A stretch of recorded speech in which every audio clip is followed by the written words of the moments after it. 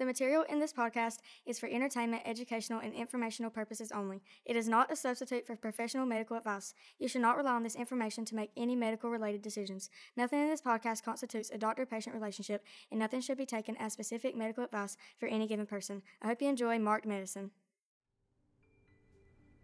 Hey, Mark, I have a question. Okay.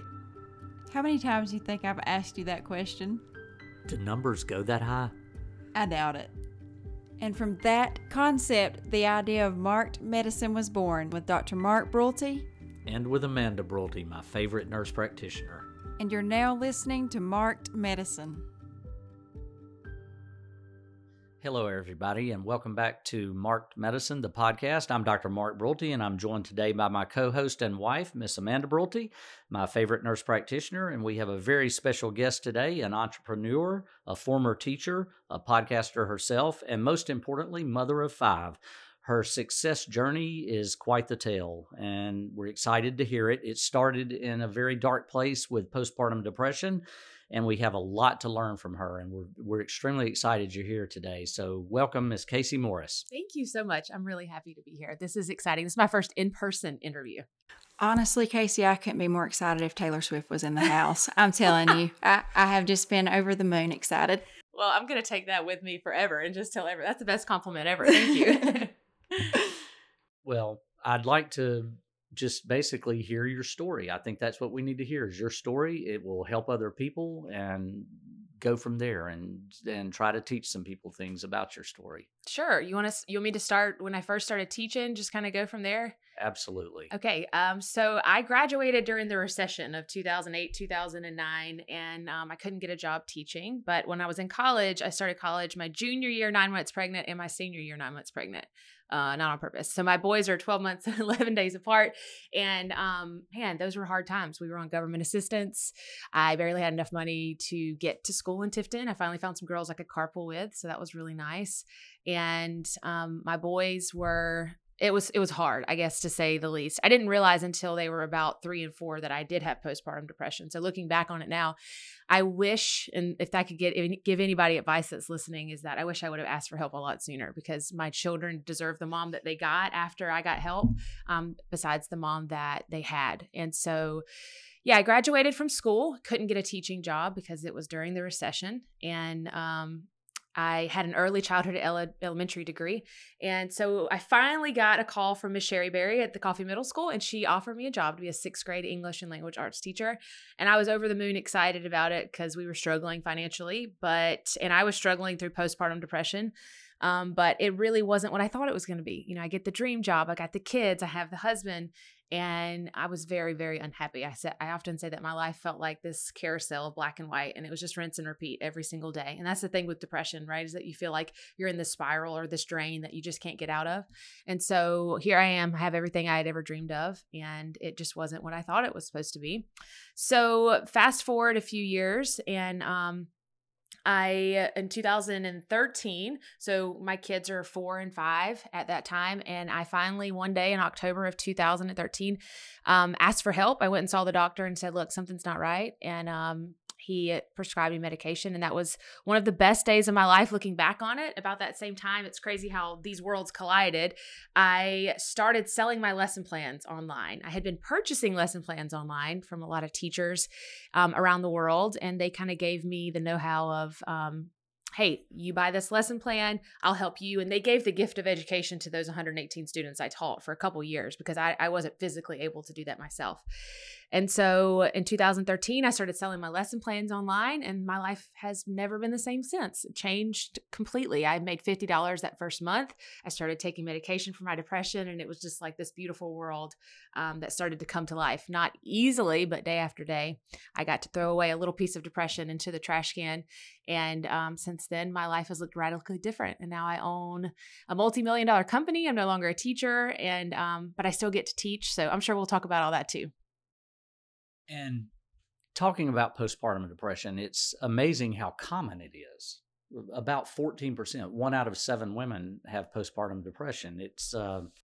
It's under-recognized, as you stated in your in your own self for 3 years, under-recognized or not recognized. I'm sure you knew you were depressed, or at some point did, and finally sought help. How important was it to you, your healthcare provider, the doctor you went to, ask about this? It may have been a questionnaire, may have been in person, I don't know. But the interaction with them, because that's a lot of what we're trying to do here at Mark Medicine, is help healthcare providers and help patients understand the importance of that relationship. Everything, I don't think he would care, but Bradley Goldberg saved me from, it's crazy to think that one interaction saved your life, but it is true. And it was from that questionnaire that you ask, and it's that yearly check-in of, are you sad more than usual? Do you cry a lot? Are you happy? And I just was honest in those questions. And I think it was maybe even the first time it was digitally, I'm not sure, but I just put a sad face, or I wrote a sad face. And so he asked the question, well, this isn't normal. And so explain this to me. And I think maybe I was just too embarrassed to admit I'm not happy. I'm really, really sad all the time. My children don't get to see me. I yell a lot, and I'm not someone that has ever done that before. And he said, I think you probably have postpartum depression. And I was like, no, I'm fine. And he was like, no, I'm serious.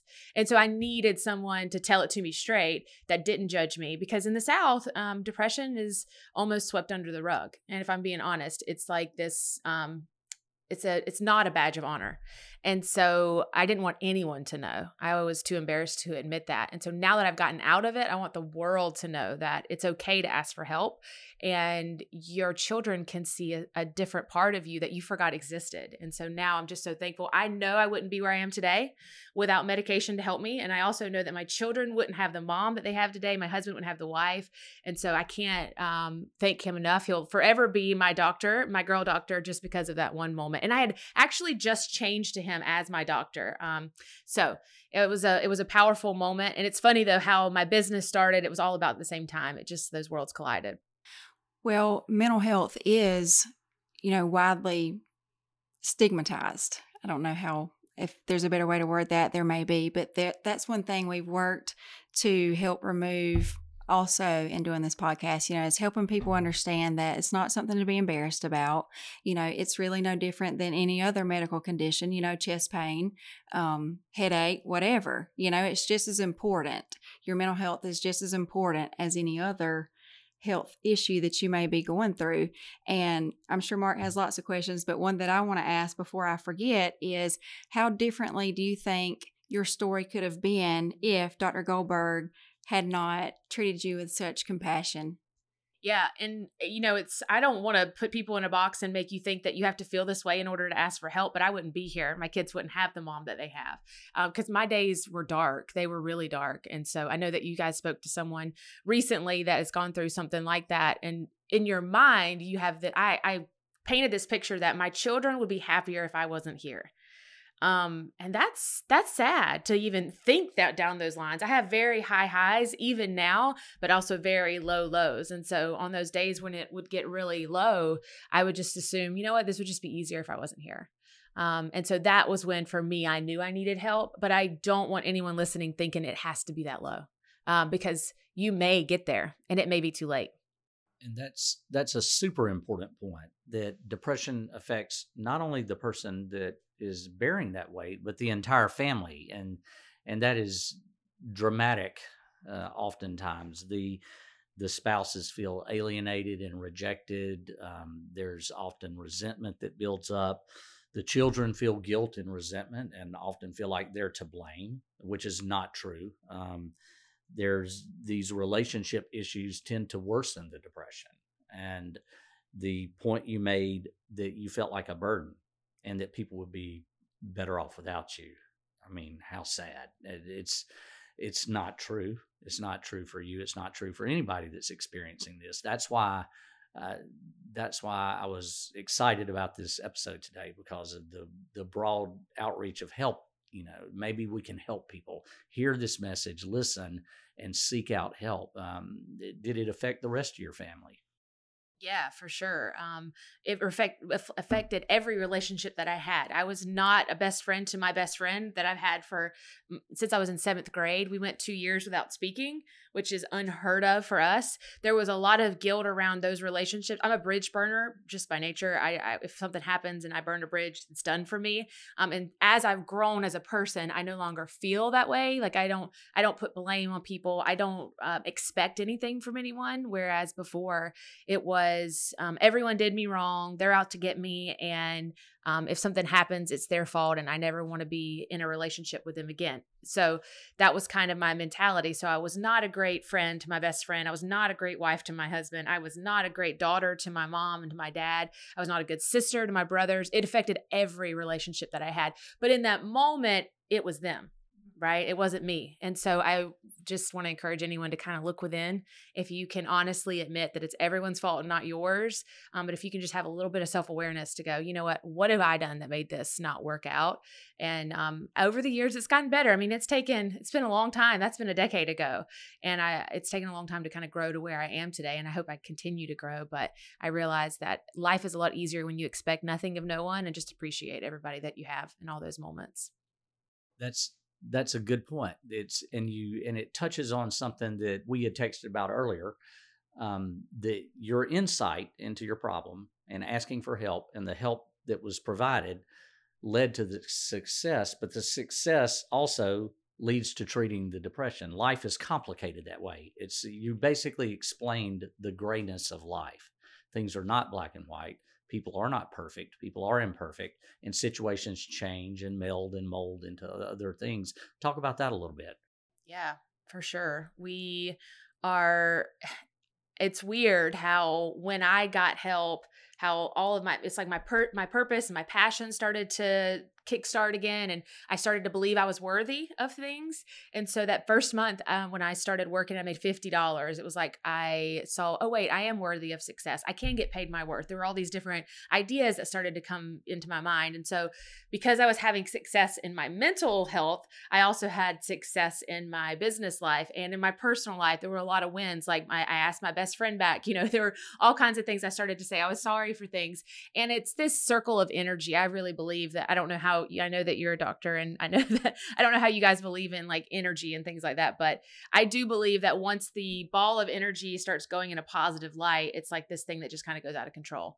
And so from there, it's just kind of built. Well, Mark always says, fake it till you make it. I mean, that's one thing he always says. And another thing I always say, Amanda, and hey, I'm not a psychiatrist, so y'all take this for what it's worth, but I believe that people are only happy, humans are only happy when they're either helping other people or they're creating something or achieving something or some combination thereof. I think that's what makes humans different than other species. I think that core humanness is what makes us happy. And so that's what you're describing, in my opinion. I just recently watched it's a documentary on Netflix about the blue zones, which are where people live the longest all over the world. And it talks about that in particular. And it says that people that live the longest normally have something to create or something to take care of. And so most people have garden. They thought that people were eating from their gardens and maybe the nutrition from the gardens was why they live so long. But in fact, they think that it's just because they have something to take care of and a purpose of something to create. That's what I was going to say. They have a purpose. Yeah, it's interesting, and it's terrible. Say somebody has an awful trauma or a terrible medical illness in the ER, and I'm tied up, and you look up and 2 hours have passed, and you don't even. It's like time stood still because you're just completely devoted to trying to save this person's life. And so I think that's what we're describing here is that feeling, and it's true. I mean, it's very true, and you're living proof of that. I'd like to kind of go back to postpartum depression in specific. It's like I said, 1 out of 7 women. It's very common, under-recognized. There is a very rare, severe form of it where people develop postpartum psychosis. Now that's extremely rare. But it can occur at any time after birth, days, weeks, months after the baby is born. Just so the listeners will know, you experience anhedonia, which is a fancy word meaning you don't enjoy things, okay?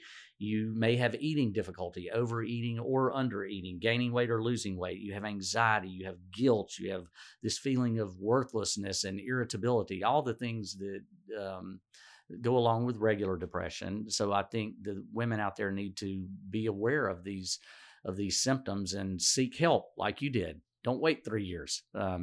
And it's is there anything else specifically you can think of that women should be looking for? Yeah, I get frustrated online. I'm not someone that like argues with people on Facebook or on Instagram, but there's one thing that's like this trigger that just sends me. And a doctor recently posted about it, and he said if you have postpartum depression, he had like a list of 5 things you should do. And it was like eat well, exercise, drink water, and nothing said anything about medication. And I think it is a very common misconception that if you do those things, you will be cured. And that is not true, because I eat well, I exercise, I drink the water.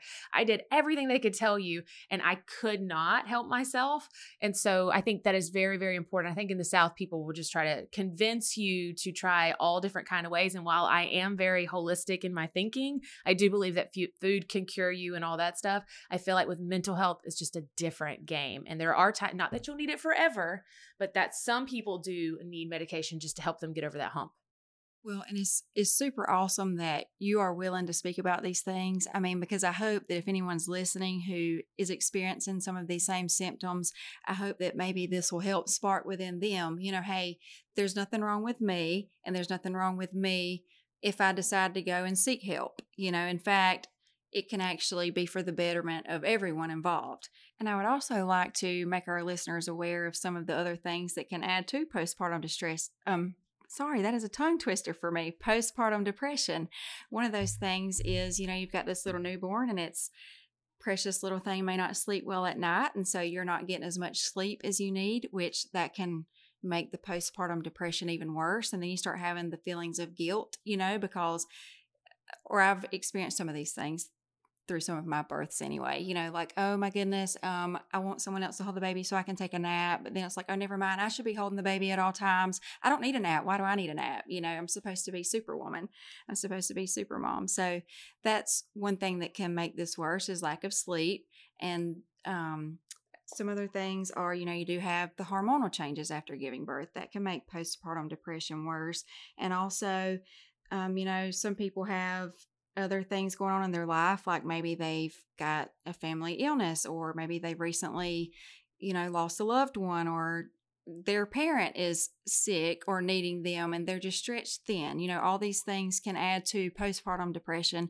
And I just think it's important for us to talk about that, because sometimes I feel like people may sit there and say, well, these are just normal things that everybody deals with, so I should be able to deal with these things and everything. I'm not enough if I can't deal with all this.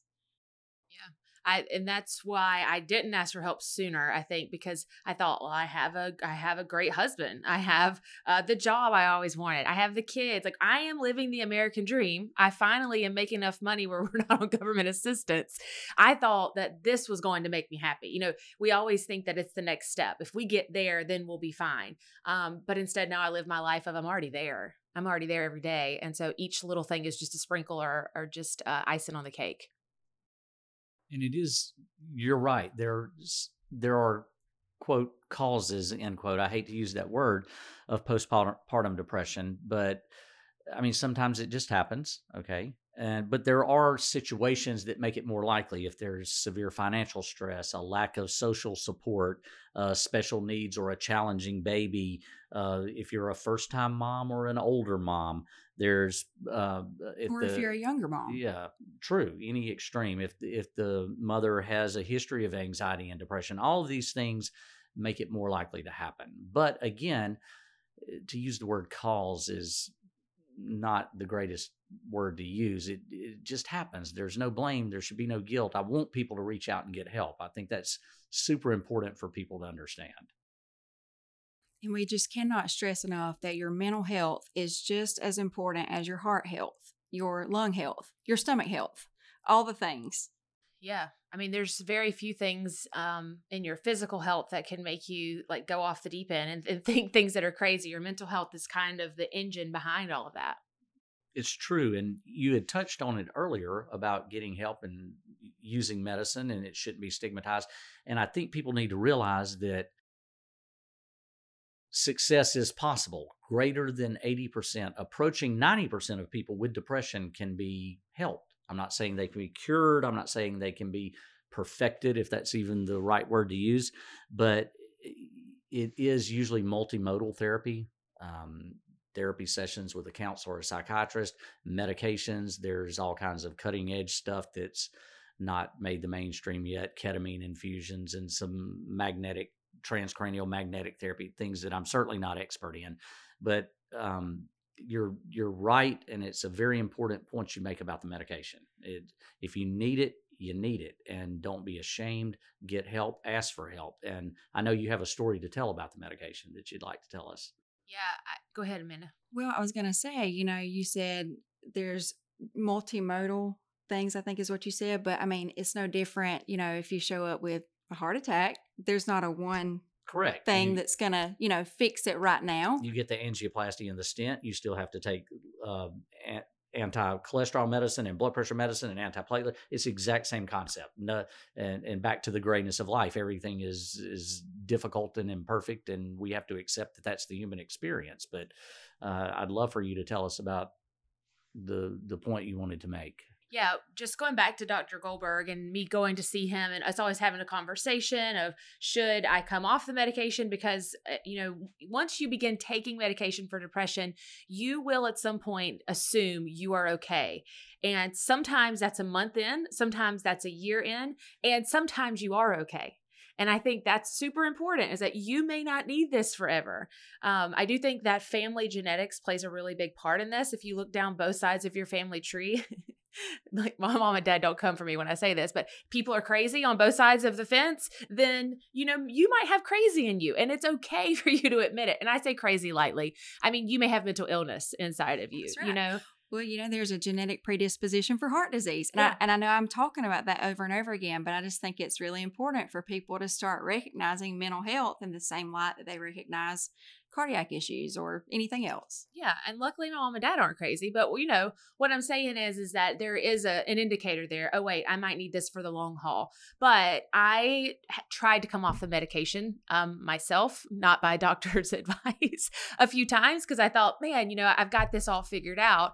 And I quickly realized, what, this is an enhancer to my life. This makes my life significantly better. So while my children are young, they deserve that. If once they grow up, I decide, hey, I'm going to be okay. And so I have a 4-year-old. Oh, so I'll talk about my kids. I have a 19-year-old who's my stepson. And then I have a 14-year-old, a 13-year-old, and I have a 4-year-old and then a 2-year-old.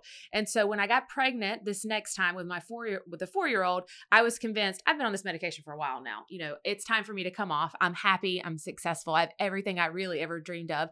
And so I get pregnant. I told Dr. Goldberg, I said, look, it's ready for me to come off this medication. I'm pregnant. Like it's time. And he said, what's the worst case scenario? And I was like, what do you mean? And he said, with you being pregnant, you come off of this, you go right back to where you were. What's the worst that could happen? And I was like, I don't know. I had suicidal thoughts. I might not be here. He's like, then that's not a good situation. And I said, okay, well, what's the worst that could happen if I stay on it? And he's like, what's the best that could happen?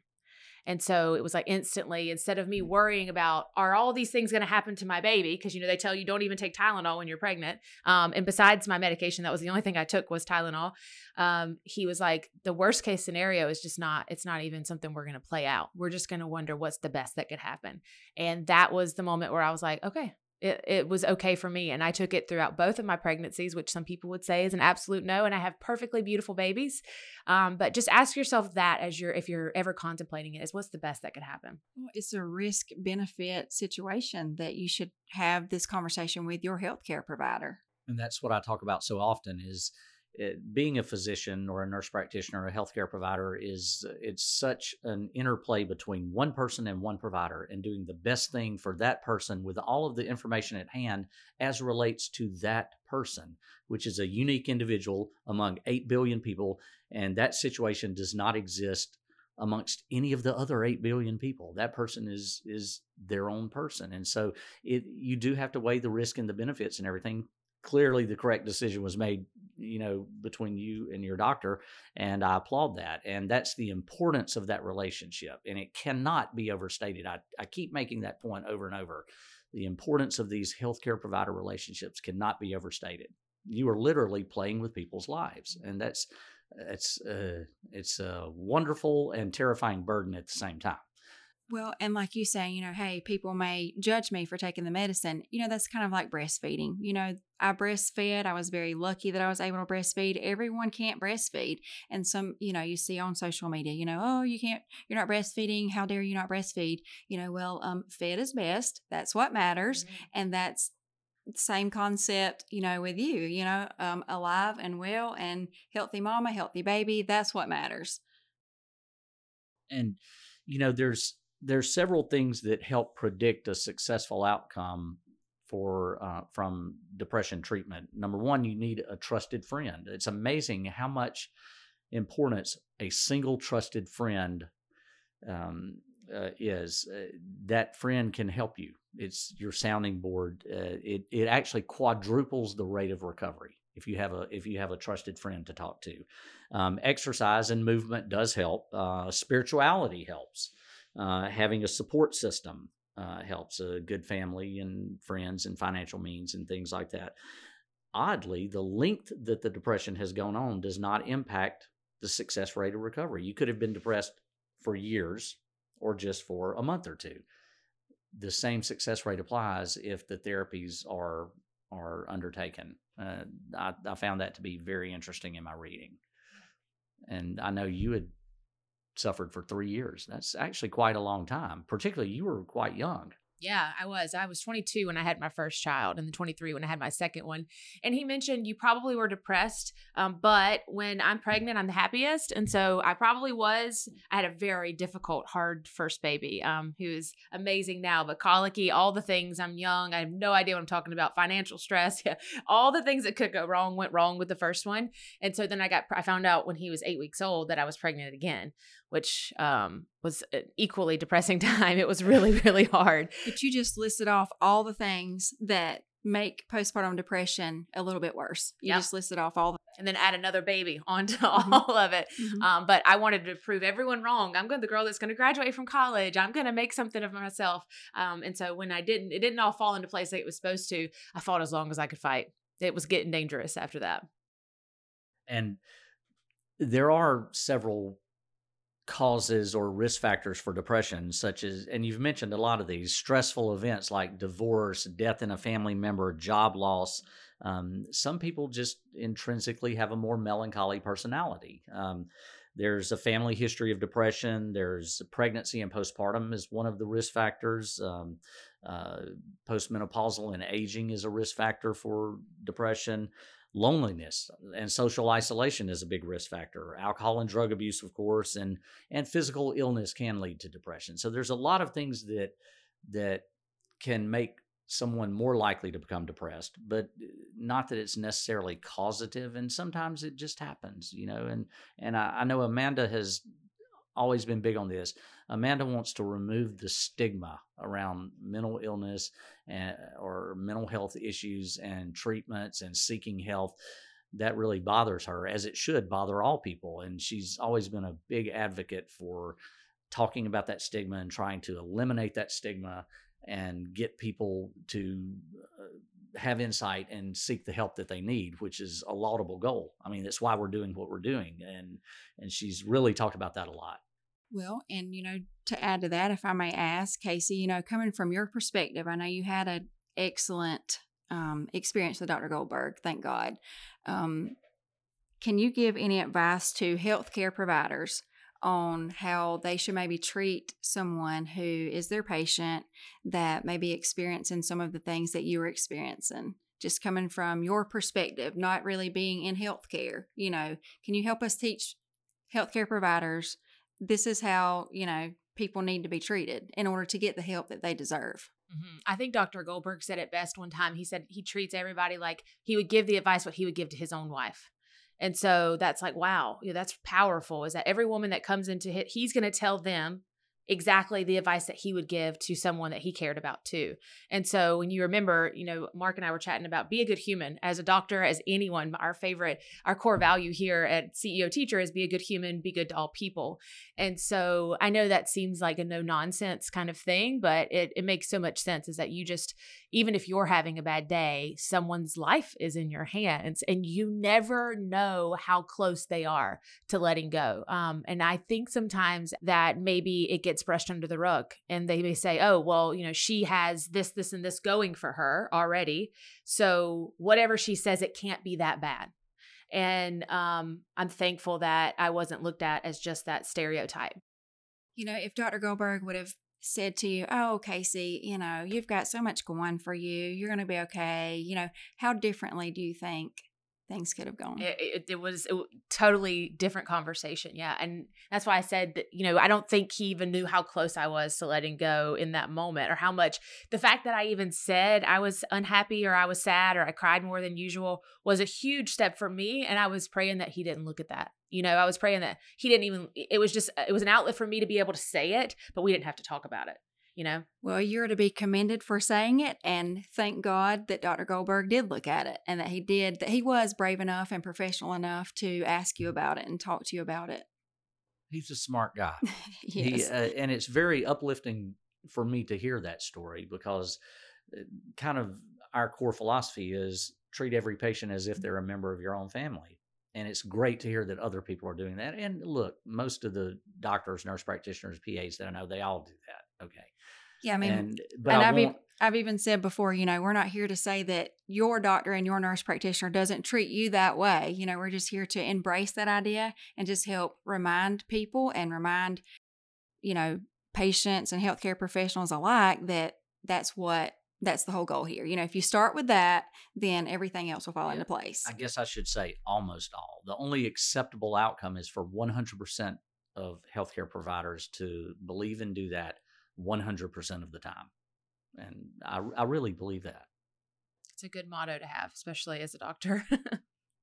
Well, wow, what a story of trial, tribulation, and ultimate triumph. It's fantastic to hear, but please tell us how people can find you, how they can reach you, what you do.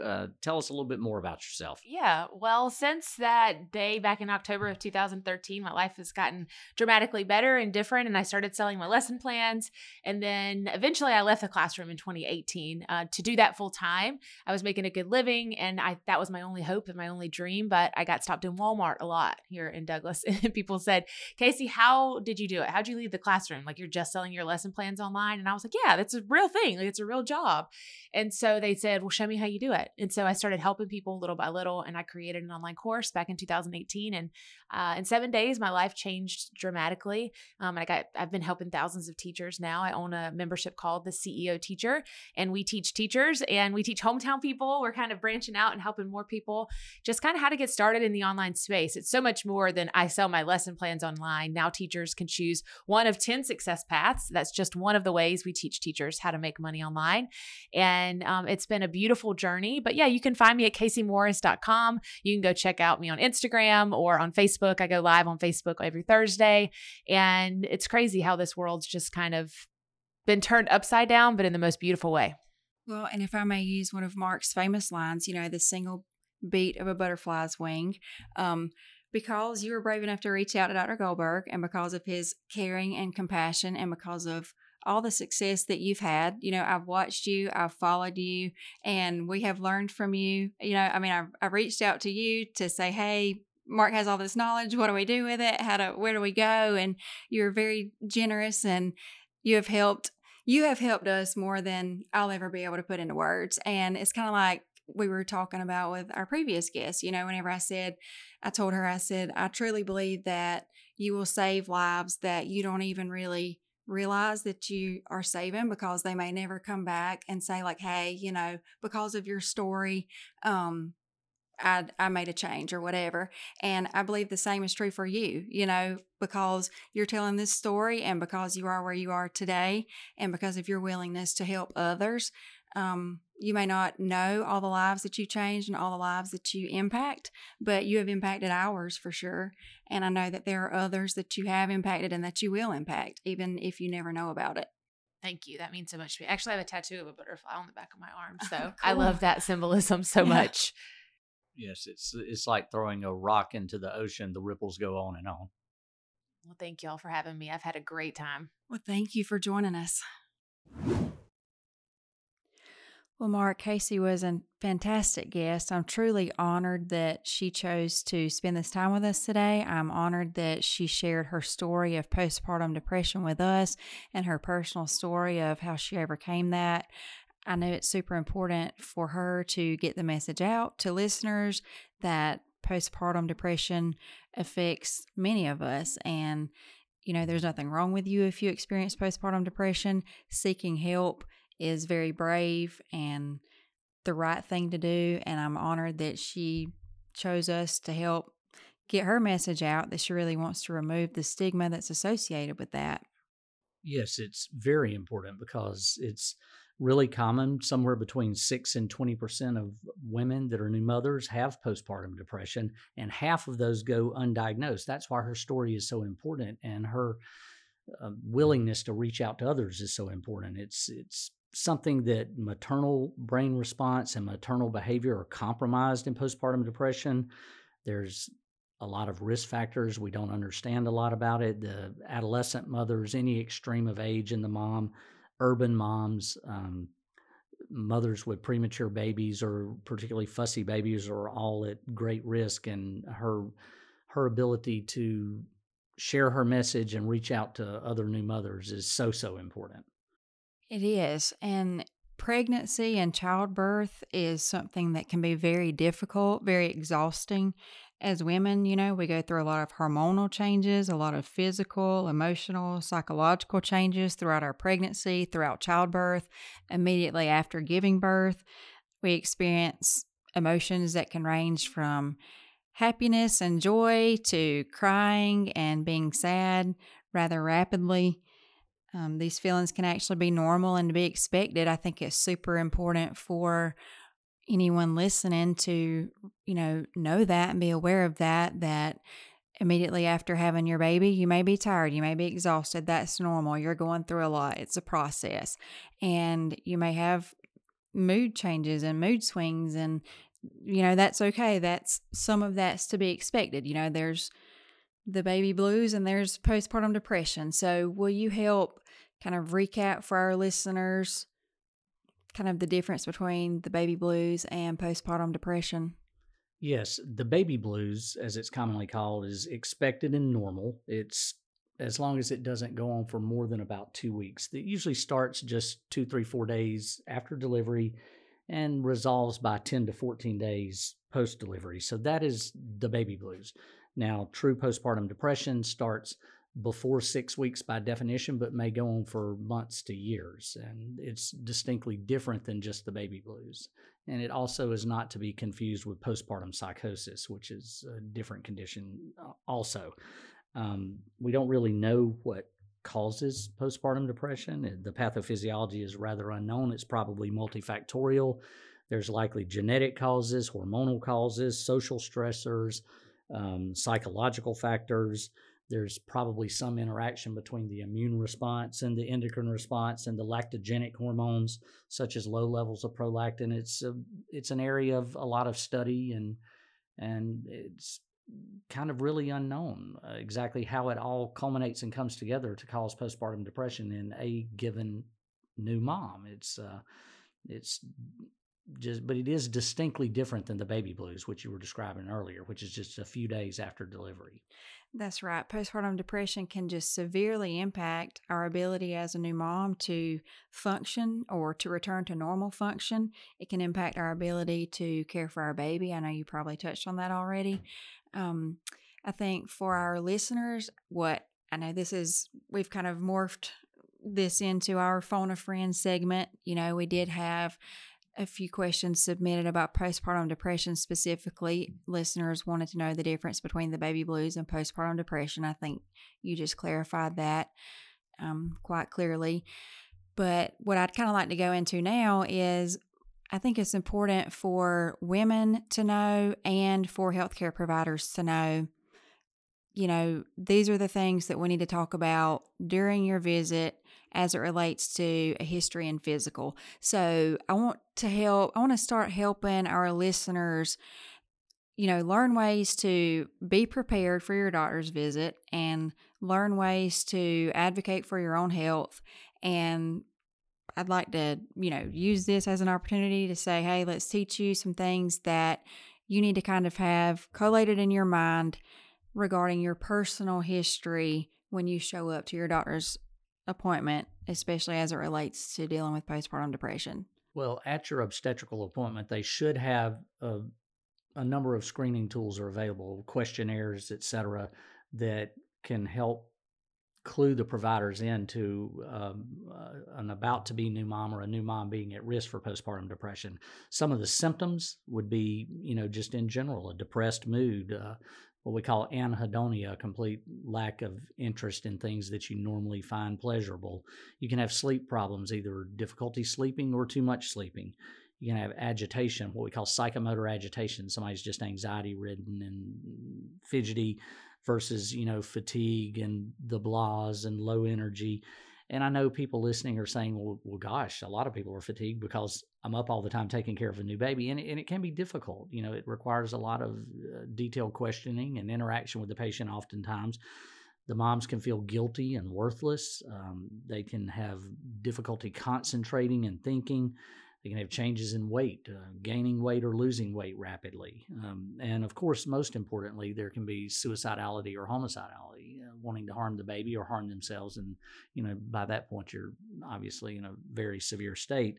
And of course, all of these symptoms that can clue the providers into postpartum depression would exclude, other causative things such as mania in a bipolar patient, substance abuse, be it alcohol or drugs, overt psychosis in a patient with a psychotic disorder. So again, overlap and difficulty sometimes in deciding what is primarily going on or not going on. But back to the patient, there will be screening tools and questionnaires and people talking to you, well, there should be, right before delivery and after delivery and at your obstetrical visits. Well, and things that I think is important for patients to keep in mind, and this is when you're dealing with any type of healthcare condition, is, just kind of have it in your mind. When did my symptoms start this time? How long have they been going on for? And does anything make the symptoms worse? Does anything make the symptoms better?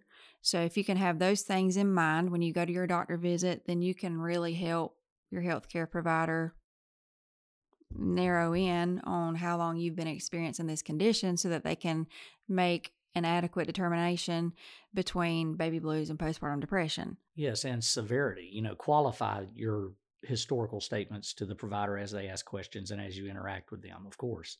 Right. So now, if we can we talk just a little bit about the treatment and the management of postpartum depression, even if you don't go specifically into detail, or you may go specifically into detail. But I know that it's very important to Kayse for listeners to be made aware that a decision for a patient to be treated for postpartum depression with medication is definitely something that is to be decided between that patient and that patient's healthcare provider. And it's a risk-benefit situation. And so however you want to handle that, but let's just talk a little bit about the treatment and management of postpartum depression.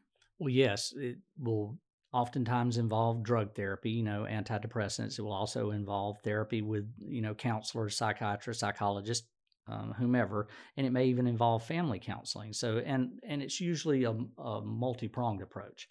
And it's absolutely okay to take medicine if the risk of the medicine is less than the risk of not taking the medicine. And this is a decision that experienced providers like your obstetrician, your primary care provider, are going to make with you in your specific circumstances regarding your specific problem and your specific needs to address that problem. And along with that treatment, they will also be working through a differential diagnosis of mimics. You always have to consider, am I just confusing the baby blues, which is going to be self-limited, with true postpartum depression? Time is going to help define that in severity, and that will evolve and become apparent. Right, because as healthcare providers, we don't ever want to just look at somebody and say, oh, you're depressed, you're having anxiety. Right. And, you always have to worry about thyroid disorders, either underactive or overactive thyroid.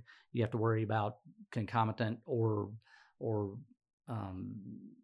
depression that's actually just substance abuse, either alcohol or drug abuse or both. And really that's the main issue and not the depression. Or maybe they're self-medicating, so there can be, overlap syndromes. There's also psychotic disorders that are intrinsic, and, schizophrenia, schizoaffective disorder that may not have been noticed before now, because that's the age that these diseases start cropping up, is at a young age, late teenage years and on into the 20s. And, there's also underlying affective disorders, bipolar, and there may not have been any mania before this. There may have just been depression or a melancholy state. Then somebody gets manic or even gets severely depressed. So your healthcare providers will not only be working with you to treat your postpartum depression, but also to rule out other conditions also. Right. And I think that bringing these symptoms, up in conversation when you're at your doctor's appointments are extremely important. And there are times where women actually start experiencing depression even while they're pregnant. And I think it's super important for women listening, please know, please listen, please hear me. If you are having symptoms of depression, any of the things that we've talked about, bring it up. And the reason being is because of the prognosis of the impact that postpartum depression can have on not only the mother, but the baby. Can you expound upon that just a little bit? Yes, it affects the baby greatly because, of course, there's the ultimate effect. You can have the mom trying to actually harm the baby or herself, which is catastrophic, or you can have just this failure of bonding between the mother and infant that leads to poor cognitive development and poor social interactions later in life and delay. And it has a broad-reaching lifelong effect on the infant and the rest of the family even. It can destabilize the entire family. So yes, it's absolutely important prognostically. Right. So this is what we mean by oftentimes the benefits outweigh the risk, because if, you tell me that, hey, you can take medication for your depression and potentially alter the course of your baby's life. Exactly. Versus the alternative, which is what we just talked about. Oftentimes not very good. Exactly. And, I think as healthcare providers, it's just super important for us to remember that, you can actually begin to recognize women who are at risk for postpartum depression even prior to delivery. That you can be questioning these women about, how they're feeling. You can be educating them on the signs of depression, the signs of postpartum depression. You can be telling them, let's all help remove the stigma. Let's remove the barriers for women. Again, I know I've said this before, but if a barrier for you, I don't want to seek help because I'm worried about what someone may think of me. Let's try to remove that. Let's not worry about that anymore. Let's worry about yourself, the health of you, the health of your baby, the health of your entire family. And so as healthcare providers, let's try to recognize these symptoms even before the baby is born in the prenatal period. And can you talk about some things that they can be looking for? Well, I think one thing to touch on there is the importance and the bravery of Kayse coming on to let this message out, because look at the people she can reach. She has a big audience. She may impact people's lives without even knowing it. And exactly like you said, they may approach their healthcare provider even before the healthcare provider approaches them. And I think that's critical here. And I hope that, and I do believe they have fairly well built-in algorithms now at these office visits to screen for these things and to discuss it. I'm certainly not an obstetrician and I don't function in that environment, but that's my understanding from the reading I've done. And so I think it is being more broadly talked about and approached and looked for. And I hope that people take it seriously and important and think it's important, because it is, because look at her story. 3 years. Wow. I mean, absolutely. And, there are some other things that I think women should know that, there are childbirth classes. If you can find a childbirth class, if you can go to a childbirth class, you can actually learn a lot through those classes. You can learn the symptoms, you can learn coping mechanisms, you can learn some of the things that help prevent postpartum depression, because actually the best indicator of a positive outcome is prevention. Correct. That's really the overall goal here. Let's help prevent postpartum depression before it ever begins. And if you can't really prevent it, you can at least address it early. And any disease is better treated early than it is treated late. Right, exactly.